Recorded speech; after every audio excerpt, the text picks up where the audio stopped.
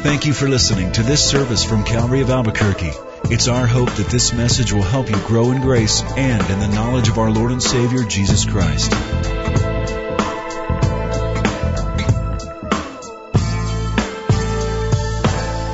Tonight we'll be in Genesis chapter 4. Genesis chapter 4. Lord, tonight we just ask you to open our hearts as we open your word. We appreciate so much, Lord, the opportunity to come before you transparently, to bare our souls, Lord, and open our hearts and just have your Holy Spirit in a way only He can come between our thoughts and our mind and our marrow and touch us and cleanse us and lift us up, Lord. And you know individually and uniquely what each of us needs tonight. And you love us like a tender shepherd, Lord, and we just come to you as your sheep and submit and commit our lives to you in Jesus' name. Amen. A few weeks ago, we were at the Sistine Chapel on the way back from our tour of Israel, and I can still feel the crick in my neck from looking up. And it's a trippy place. We all know about it, then you go and see it, and it's even trippier. Here's the first thing, is that Michelangelo, who we all know painted it, that wasn't his primary gift. That was like a hobby.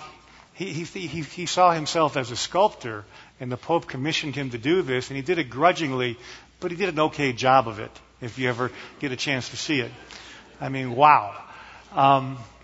But as you see the whole scope of it, it's much, I guess, kind of like this, in a certain amount of way. It's an arched dome of a ceiling in the chapel there, and it's huge.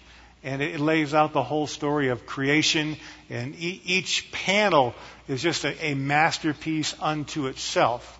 And if you pull up to one really close, some of them are lower, obviously, to the walls, you can just really focus on one face, for example. And then if you pull back a little bit and look back, you'll see the whole panorama, the scope of creation and redemption and the apostles, and it's unbelievable. What we want to do tonight is kind of get a mid-view of a family portrait. We don't want to just see one face, because that would be depressing, seeing Cain. We don't want to see all of creation. That'd be too much. We want to kind of just pull back to mid-view and get a family portrait of the first family. The first family. Isn't that something? Adam and Eve and their offspring were the royal family. They were the first humans. I mean, think how close their children were to creation. Just 1 degree of separation. Let's look at the story tonight in Genesis chapter 4. Now, Adam knew his wife, and she conceived and bore Cain. And she said, I have acquired a man from the Lord. Then she bore again, this time his brother Abel. Now Abel was a keeper of sheep, but Cain was a tiller of the ground. And in the process of time, it came to pass that Cain brought an offering of the fruit of the ground to the Lord. Abel also brought of the firstborn of his flock and of their fat. And the Lord respected Abel and his offering, but he did not respect Cain and his offering. And Cain was very angry, and his countenance fell. So here we are, the first family, and they're already fractured. Just barely out of the gates, and we've got conflict. We've got sibling rivalry. And most of us all know what that can be like in a family. I raised a couple of high voltage kids, and sometimes I didn't know if Daniel or Levi would survive, that one of them might not make it. There was intense rivalry, and powerful conflict went on. But it's not unique to us in our day and age. Adam and Eve had it happening to them. But imagine being a child of Adam and Eve. I mean, it would just be a remarkable thing.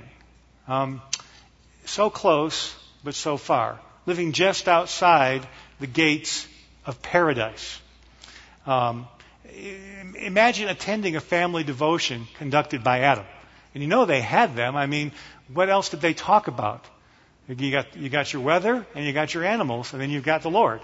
And that's pretty much what they've got. And a talking snake. But you know that Adam evangelized his children. You know they had devotional time. And he told those stories. Oh, tell us, Dad. Tell us how you named the giraffe. Dad. Well, how did you meet Mom? Well, son, she was the only woman for me.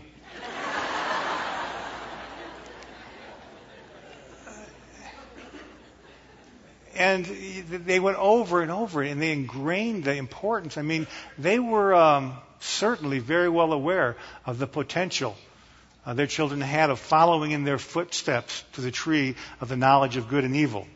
And they certainly took every step possible to avoid that. But the first family was a fallen family. And so they had probably the first fight at the family. And we can speculate what that might have been. You've probably never done this, but when you have a little tiff with your mate and then you aren't talking for a time, you begin communicating through the children. It's always such a mature thing to do, you know. And you can imagine them at dinner one time just saying, Abel, tell your mom to pass the fruit. She's so good at that. It's kind of...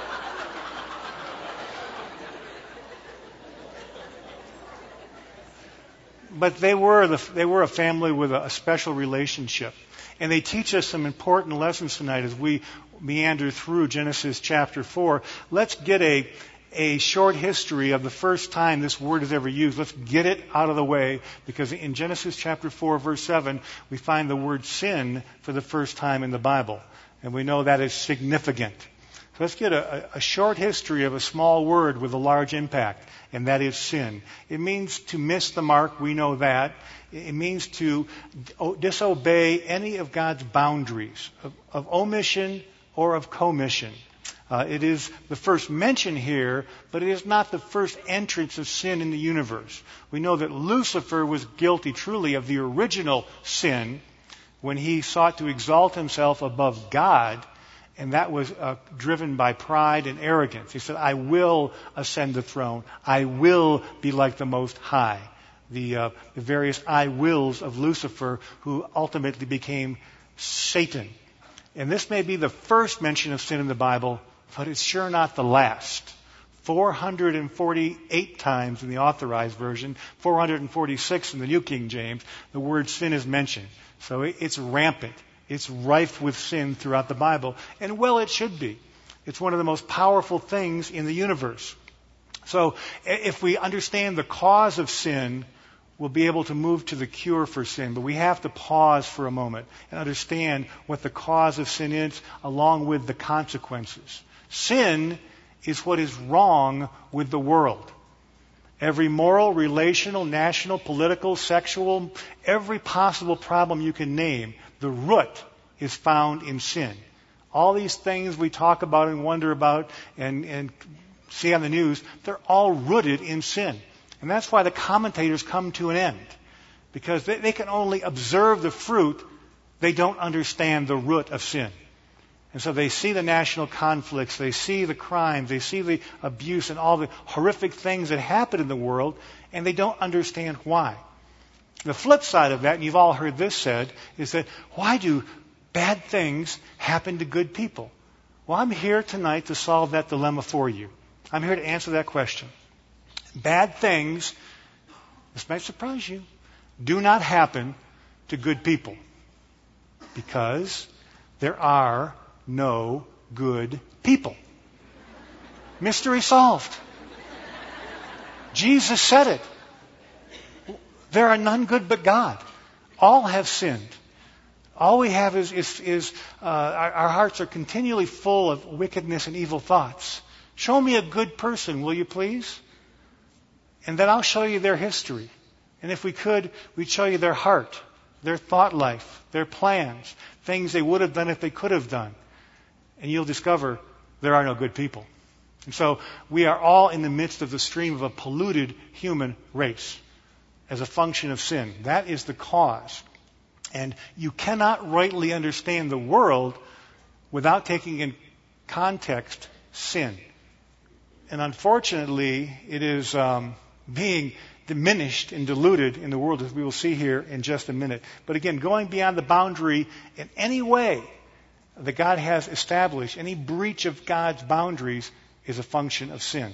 So that's the cause of sin. The consequence of sin is that we have been cursed.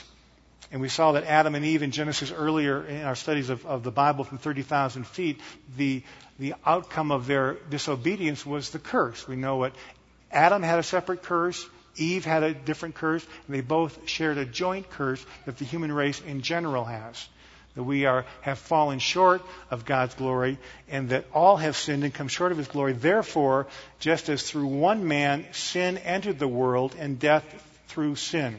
And thus death spread to all men because all have sinned. And the thoughts of man are continually evil throughout the world and throughout our lives. And so we need to understand that sin is a very significant enemy. We've titled our message tonight, Crouching Lion, Hidden Sin. And we take that title from both our text tonight, where the Bible says, don't you know, God says to Cain, sin is crouching at the door. And Peter warns us that Satan is like a roaring lion seeking whom he may devour. And so we have crouching lion and we have hidden sin. Both of them are significant adversaries in our lives today. And so we understand that there are some principles of sin we need to come to. Ezekiel 18:20 says, the soul that sinneth, surely it will die. That's an important umbrella scripture to understand. If anybody doubts that, look at the condition of the human race. Everybody is in the process of deterioration because of the curse. Because we aren't getting better and better in every way. We aren't evolving to a newer, higher plane. We are devolving, if anything, from the plane that Adam and Eve lived on. Well, so we have the cause of sin was the fall, disobedience. The consequences of sin, all who have sinned will surely die. And that's a huge cost that we pay. And now I can happily segue into the cure for sin. Because God did not leave us in this dreadful condition. That's why Adam and Eve were taken out of the Garden of Eden, lest they partake of the tree of life. Or we'd be stuck like this forever. And that wouldn't be a pretty picture. But there is an end to sin. John 1:29, John saw Jesus coming towards him, and he said, behold, the Lamb of God who takes away the sins of the world. Isn't that a wonderful scripture to ponder? The Lamb of God who takes away the sins of the world. 1 Corinthians 15:22, for as in Adam all die, even so in Christ all shall be made alive. This is the federal head principle of Scripture. But just as we suffered because of Adam's defeat, we overcome because of Jesus' victory over sin and death. And so that is God's genius plan to redeem mankind. But as we move through the rest of the chapter here, we see the failure of sacrifice on the part of Cain. And we understand that in the process of time, as he brought the offering of fruit to the Lord, it was at the same time that Abel brought the first fruits of a living sacrifice. And this leads us back along the crimson thread to the Garden of Eden, where Adam and Eve sewed fig leaves together to cover their nakedness, having discovered it as a function of being fallen. And now I'm speculating on this right now, I'll tell you that. But God brought an animal to Adam and Eve, and he killed it. And he took the skins, and he covered them with it. Now, what was Adam's relationship with the animals? He named them individually by species. Again, I'm speculating here. But I'm thinking that perhaps that was one of the animals that Adam personally knew. We don't know how he kept a relationship with the animal kingdom, but we can only imagine it must have been wonderful. But it very well could have been an animal that perhaps individually Adam had named that particular animal. And he knew it personally. I say that because if we take the crimson path all the way into the giving of the law later on, we understand the principle of the Passover lamb was this. That the Jewish families once a year were to take an unblemished lamb into their home, a very small, cute, cuddly lamb, for 4 days and treat it like a pet. And after 4 days, they take that lamb and slaughter it. Now, parents, I want you to think what would happen in your family if you brought home a puppy. And I'm not being overly dramatic or gruesome. This is a very, very equal observation. If you brought a puppy home, a little fluffy collie, let's say. And the kids got to sleep with it and play with it for almost a week and get to know it. They probably would name it. And on the fourth day, you say, I'm sorry, kids. I have to take this puppy and sacrifice it. They'd be horrified. They'd be hysterical. You're taking my puppy and you're going to kill it? You're going to cut its throat and take the blood? You'd have to take and set them down and teach them a profound and a deep and a rich lesson about what that sacrifice meant, how it covered their sin. It'd be a tremendous lesson for them. And every year it would be repeated, and they'd come to recognize the spring was coming, and you bring that baby lamb, and oh no, we can't get attached to it, but it's so cute, and for days it's running around the house. And the fourth day, you take it and sacrifice it year after year. God impacting the family with that lesson that without the remission of blood, without the shedding of blood, there is no remission of sin. And so that's why I say perhaps the animal that Adam had to see killed was one he knew very intimately. In any case, we see the principle here with Abel that he brought an animal that he had raised and brought it as a sacrifice. Clearly, he had learned his lesson from Adam and Eve. They had taught him the principle of propitiation. There had to be the shedding of blood if there's going to be the forgiveness of sins. And we can't lose that cardinal principle in the church today. But it's gradually and almost consistently eking out of the public arena in the church. We're almost afraid to talk about sin. In his book, The History of Sin, John Portman, in the chapter called The Dilution and the Demotion of Sin, spoke of sin fatigue in our culture.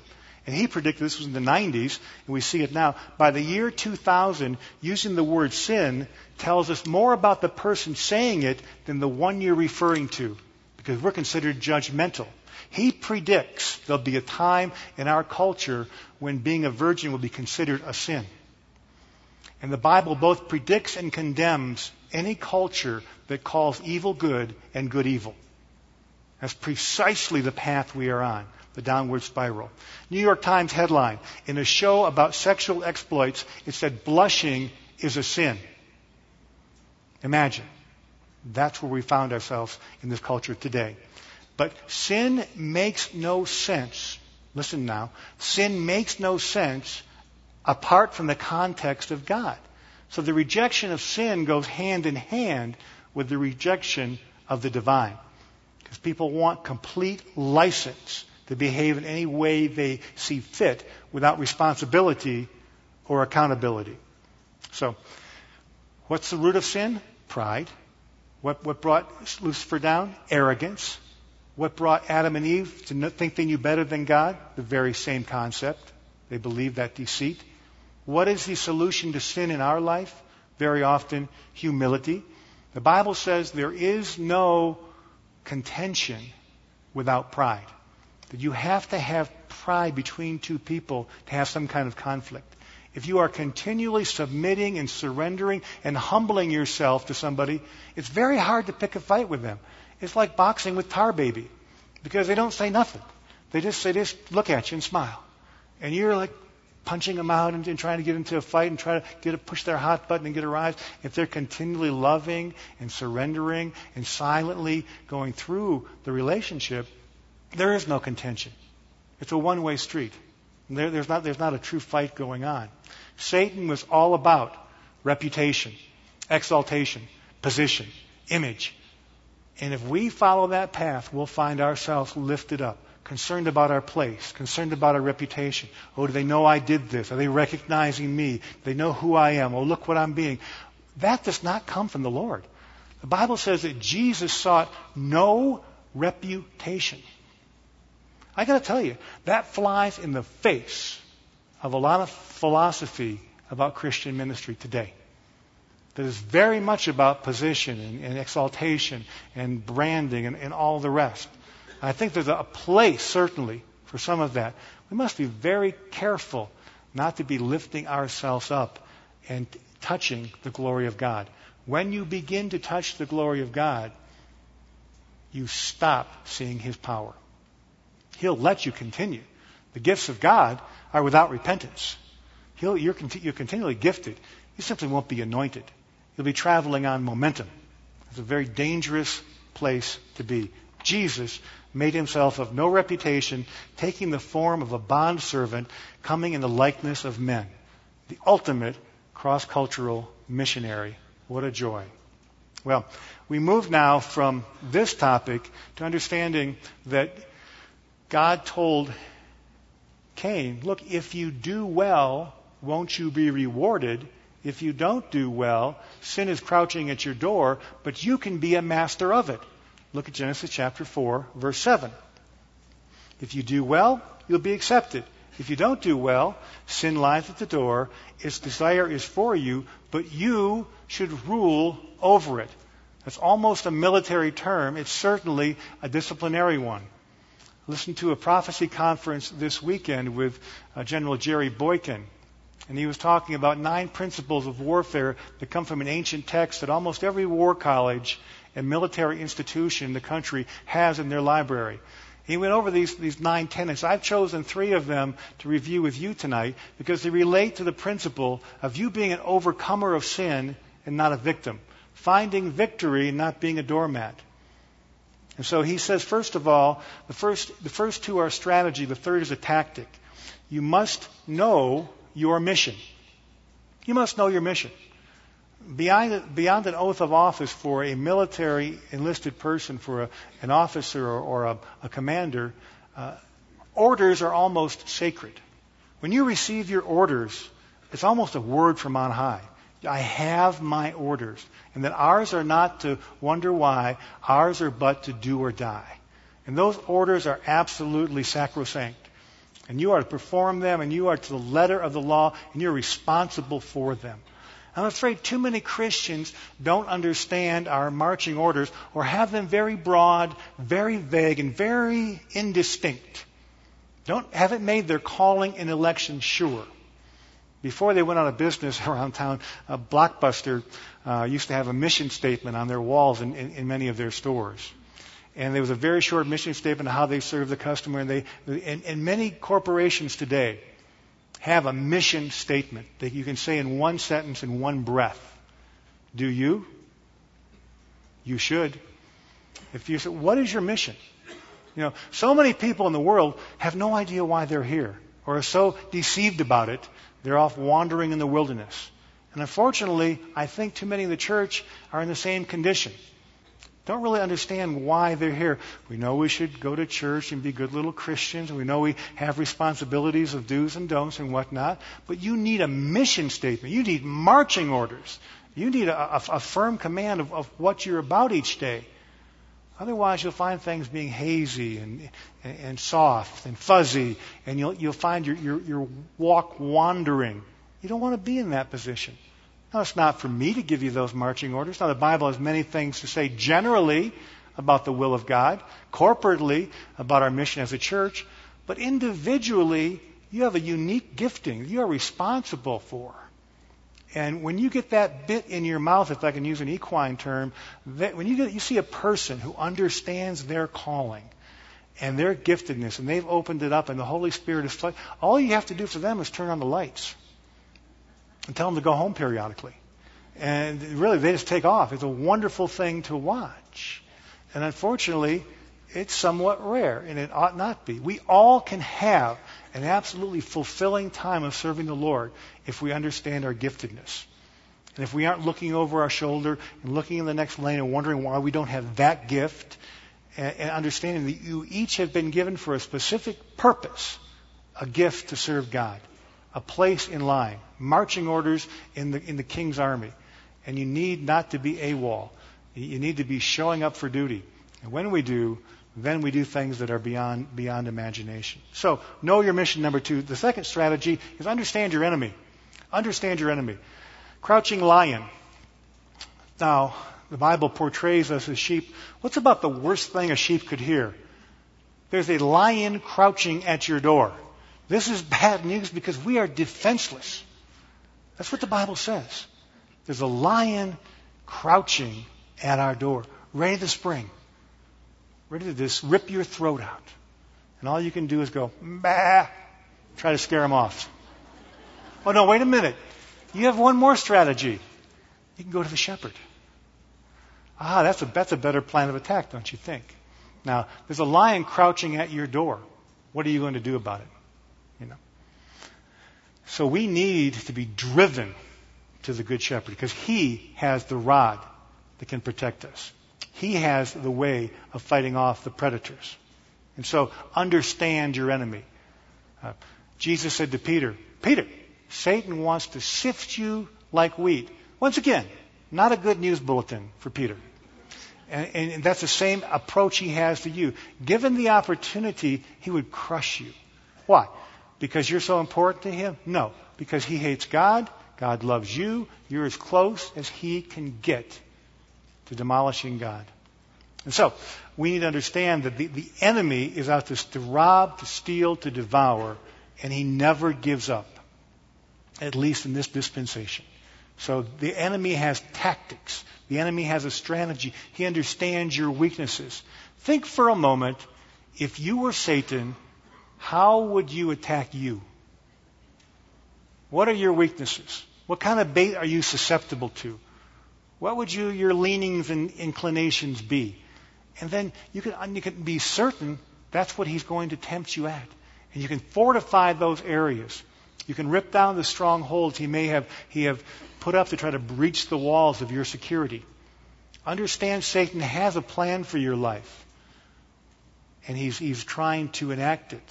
He's crouched at your door, and not yours only, as we'll see in just a moment. Those are our two strategies. Know your mission, understand your enemy, and then take inventory of your weapons. We were at the National Nuclear Museum over on Eubank last night doing a little video shoot. Never been there before. Fascinating place. And they have the identical bomb casings for Fat Boy and Little Man, the two bombs that were dropped in August of 1945 on Hiroshima and Nagasaki, respectively. Interesting. And the Japanese had no idea they were coming. In fact, in June of that year at Potsdam, Germany, Stalin, Representative Churchill, and Roosevelt got together and issued the Potsdam Commandment. And they gave Japan an opportunity to surrender. And the Prime Minister Suzuki rejected it and said, we'll fight at every house in Tokyo and the streets of Japan. And they predicted that the casualties could run in the millions if we had to invade the mainland island of Japan. And so President Truman gave the orders to drop the A-bomb on Hiroshima and a few days later in Nagasaki. And within a couple of years, a total of 300,000 Japanese died from those two incinerations. They had no idea that weapon was coming. They had no idea we had it. But America did not shrink back from using their weapons. I think Christians sometimes are afraid to use our most powerful weapons.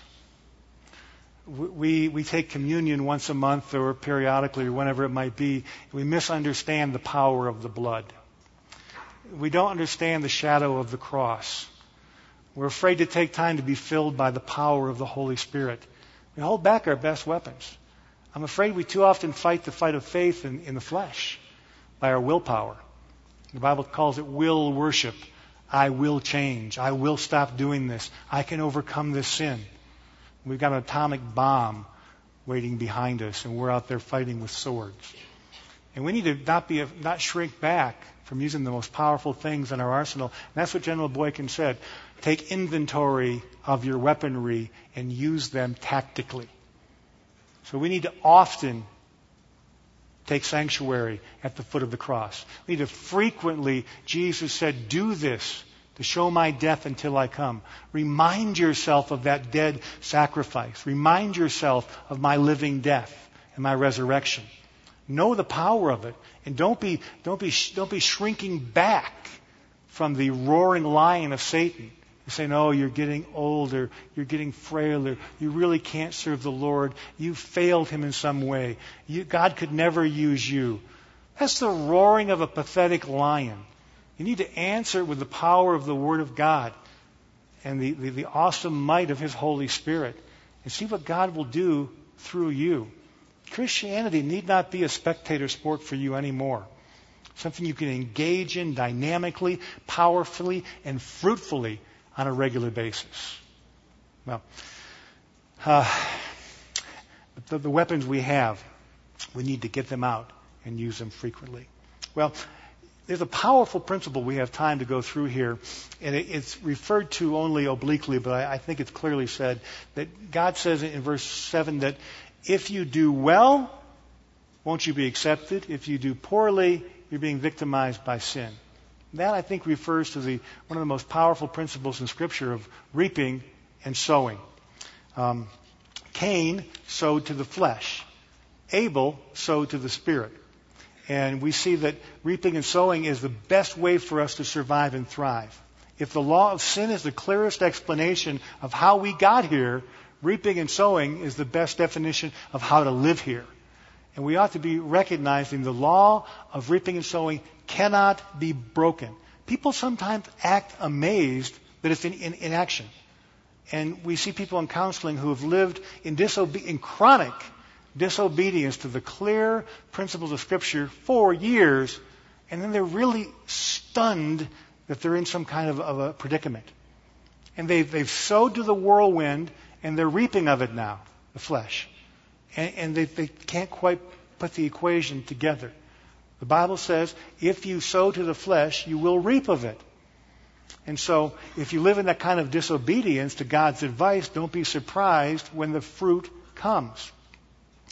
This law, as Cain discovered, is primal, it is powerful, and it is unbreakable.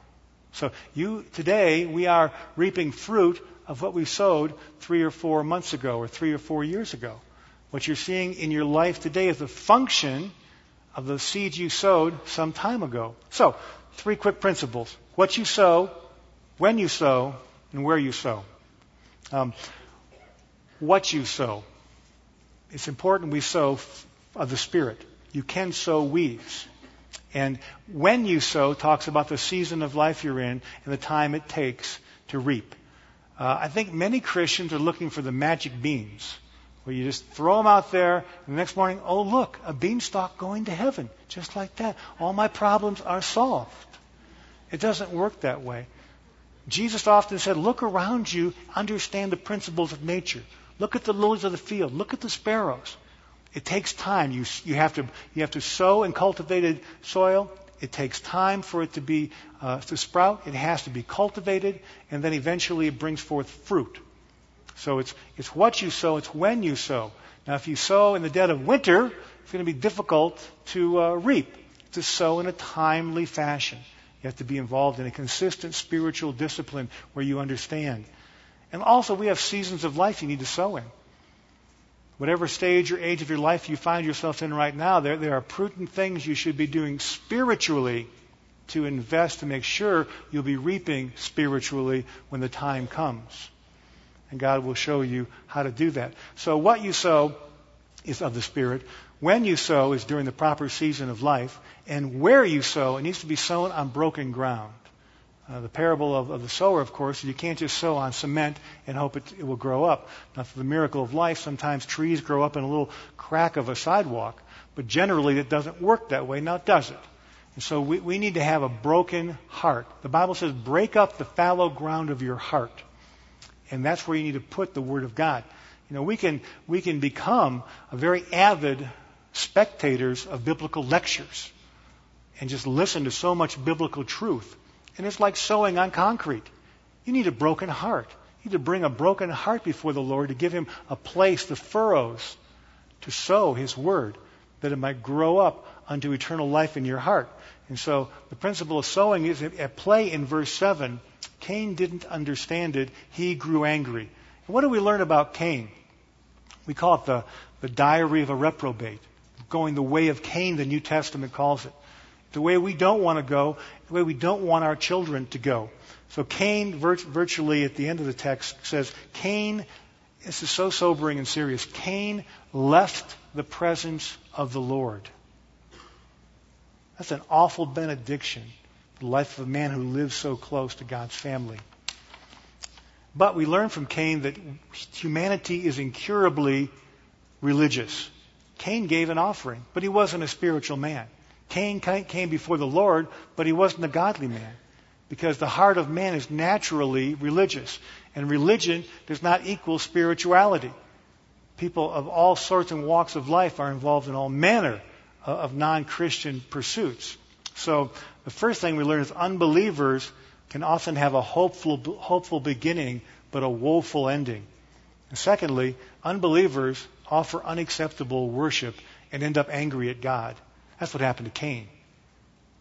Unacceptable worship, anger at God, started out well, ended terribly. We don't want to go the way of Cain. Cain, as part of our family portrait tonight, would be the one in the back. You'd see Adam and Eve, and you'd see Abel, and ultimately you'd see Seth and whatnot. But Cain would be the one who wanted to stay out of the family portrait. And we learn from Cain also that just because you're having ostensibly religious activities, it can be a stench in the nostrils of God. A stench. And so Jesus came to cure mankind of incurable religiosity, if you will. He wants to draw you personally into relationship with Him. Understanding the first royal family is important. And we might stand back and say, boy, they really had an unbelievable experience. Well, here's the good news. We're all sons and daughters of Adam and Eve. We are related to them in a very, very real way. They are our great, and you can do the exponential equation, grandparents, because we came from their stock, from their seed, ultimately. And not just that, but if you think about Adam living 900 years, we don't know exactly how long Eve lived, but I doubt there was one day that went by in Adam's life that he didn't gaze towards Eden and have a longing look in his eyes and a sunken feeling in his stomach. What could have been? What should have been? I could have lived in paradise. Now I have all this trauma. I have one child who's dead, one child who's now a refugee, all this heartbreak in my relationship with my wife. And he could have had so much, yet he'd just been obedient to God. That's our family history, fractured family one, that's for sure. And so we don't really have to only imagine what Adam and Eve were like. We can look around and see their offspring, can we not? Certainly we can. But here's the good news. Sin has been cured. We're still seeing the consequences of sin. We're still seeing the causes of sin. We're seeing the outcome and the ramifications of it. But sin is on a shelf life. We are headed for a time when there will be no sin. I think that's difficult for us even to imagine, is it not? Because so much of what we say and do is filtered through a sin-filled mind, a sin-filled environment, sin-filled communications, a fallen world. And we just have to kind of swallow hard like Adam and say, well, that day will come. But the day is coming, and in between this day and that great day, you need to be aware of what season of time we're living in. Because things are being accelerated in almost an unimaginable manner today. You know, in just 70 years, let's just backtrack a little bit. We have a few minutes here. Mankind, the Cain and Abel issue, is you can just exponentially move that forward nationally. That's what nations would like to do to each other. That's what Pakistan would like to do to India. That's what Syria would like to do to Israel. That's what Venezuela would like to do to their neighbors. That's the national issue of fallen man pridefully wanting to destroy his brother. But fortunately, God held back, He retarded the progress of man for so many years that we couldn't do it on a global scale until 1940. We talked about that a couple months ago in a story about Israel's dark hour. You might want to get that DVD or that CD rather. But here's a principle. There were lots of world governing empires, the Babylonians, the Assyrians, the Romans, the Egyptians, the Grecians, whatnot, that would have loved to be tyrants and totalitarians over the whole world. They just didn't have the technology. But 3 times in the last 70 years, there have been regimes that had that power with the advent of nuclear fission and hydroelectric power, etc. The Nazis, the communists, and now the Islamo-fascists. Never happened before. Now, Hitler was just like Herod. Okay? And Khrushchev, who stood at the pulpit of the United Nations in early 60s, if you don't remember this, took off his shoe, banged it on the lectern, and said, "We will bury you." There was probably some crazy liberal commentator going, "I wonder what he meant by that." They meant precisely that, but they were restrained from doing it. So you got your Nazis, you've got your communists, but now you've got your Islamofascists, the radical Muslims. And they're a whole different breed.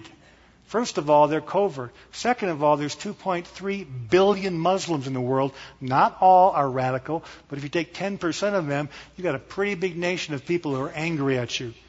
And secondly, they've got the weapons. Now, this just didn't happen in April of 1979 when the Ayatollah Khomeini sat down on the tarmac in Tehran and the first modern Islamic Republic was born. This has been brewing since the days of Constantinople. But now they have the ways. Now they have the means. Now they have the oil money that we're funding our own demise. And so these are the days in which we live. This just isn't, it's always been like this. There's always been a threat. There's always been an enemy. There's always been an antagonist out there. This isn't just the Japanese with an aircraft carrier in the Pacific. This isn't just Hitler threatening to run over Western Europe. They now have the means by way of nuclear weapons and by way of transportation to threaten our very way of life. And so those are the days in which we live. You know the other different component? There's a spiritual aspect to their agenda. The Nazis weren't spiritual. They were a political force. Certainly the communists were atheists. They had no spiritual agenda. What makes the Islamic fascists so very, very dangerous is they think they're doing it for God. And if somebody said, "How do you fight an enemy who thinks they win when they die?" It's a very difficult war to conduct. And they're willing to commit homicide to get their means across. These are the days in which we live. The tribe of Issachar, David said, they understood the times in which they live. Men, we need to know when we're living. We just can't be about athletics and about privileges and about possessions. We can't just be involved in the pleasures of the day. To understand the times in which we live. People are terrified outside these walls. They see the news and they don't know how to cope with it. We have the answer. We know there's a world governing empire coming who's going to demand a mark of the beast, etc., etc. We've been learning these conferences and these prophetic books and these biblical literature issues for so many, many years. We must not keep it to ourselves. It's our responsibility to take these marching orders, take them very seriously, and take them to the streets of our world. Because our days are numbered. Jesus said, "You must work while it's still light, because night is coming when no man can work." So here's the commission. Here's the take-home for us tonight. First of all, on the macro scale, we need to take it to the streets. Commit ourselves to personal evangelism, to lifestyle outreach. And understand where we live and when we live. Because I tell you, the prophetic gas pedal is to the mat. Secondly, on the micro level, bringing it back to our text tonight, to our family fractured portrait. Some of us have fractured families. Some of us have children we are sideways with. Some of you have prodigal children you need to go out and meet. Some you need to reconcile with. And not allow them to be outcast as Cain became. Some of you might be prodigals, out of relationship and communication with your closest relatives. It would please God to humble yourself, to submit, to ask forgiveness, and to reconcile those relationships. Give God the opportunity for healing you can't accomplish in the flesh. Understand that the weapons of your warfare are not carnal, but they are spiritual to the pulling down of strongholds. Things that may have existed in your relationships, bulwarks for years, for decades, that have inhibited relationship and communication, God can blow them up in the power of His love and His Holy Spirit. So, if you are a prodigal, go home. If you've got a prodigal, go out and meet them. And then finally, just a closing thought of application before we have the worship team come up here, and we're going to sing a song and have the opportunity for anybody who wants to commit themselves to Christ. I just want to bring this in for a landing as to what Cain and Abel really can mean to us. Because whether it's a close relationship in a family, an interior family, the nuclear family, if you will, that sometimes blows up, or whether it's a relationship at work, God wants us to live peaceably with all men as much as lies within us. We have a responsibility in our community and in our home and in our workplace to be agents of peace, to be not undercover but very proactive proponents for the love of God. Because that's the thing that should mark people. They should know if there's anything that is peculiar about us, it's that we love God and love each other.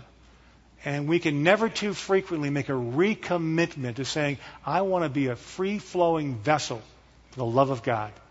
And I'll tell you what, you have a corner on the market in much of our world today. There won't be a lot of competition to love your enemy. There won't be a lot of drive. You won't have to worry about being in first place to forgive those who have offended you. That will set you apart. That will mark you. That will make you a different sheep. Remember, there is a crouching lion. There's a greater shepherd who has a power to overcome and to see you through to victory. Let's pray.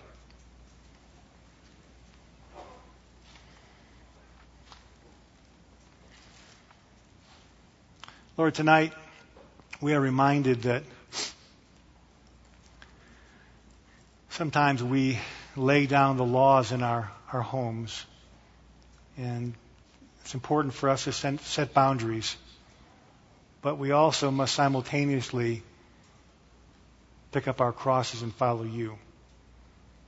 Because the law came, but grace and truth came by Jesus Christ. Help us to be agents of His grace, of His unmerited favor, Lord. Because we know that without relationship, there will only be rebellion at home. So I pray for the men and women here today who have children, for their relationships with them, Lord, because ultimately our most important legacy is our family. Before our ministry and our business and our personal pleasures must come our family. Help us to be men and women who are given over, Lord, to communicating the truth and illustrating the love and grace found in Jesus Christ. Anyone here tonight would like to make a commitment to Christ, walking or straying far from Him, I'd like you to stand to your feet right now. I'm just going to pray for you while we have this time of quiet.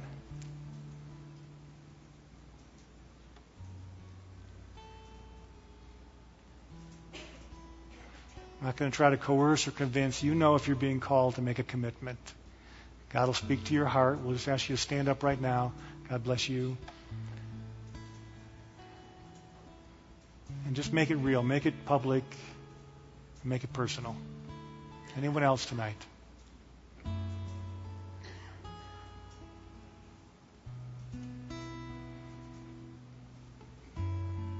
God bless you.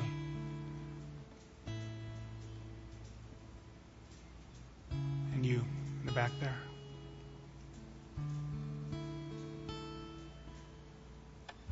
Lord, I pray you'd speak to hearts and just go through the hard exterior, Lord, and get through to the real us. Give us direction, give us guidance. Give some marching orders, Lord. Give some encouragement as needed. Let your Holy Spirit just move in this room tonight, touch and do as only He can do.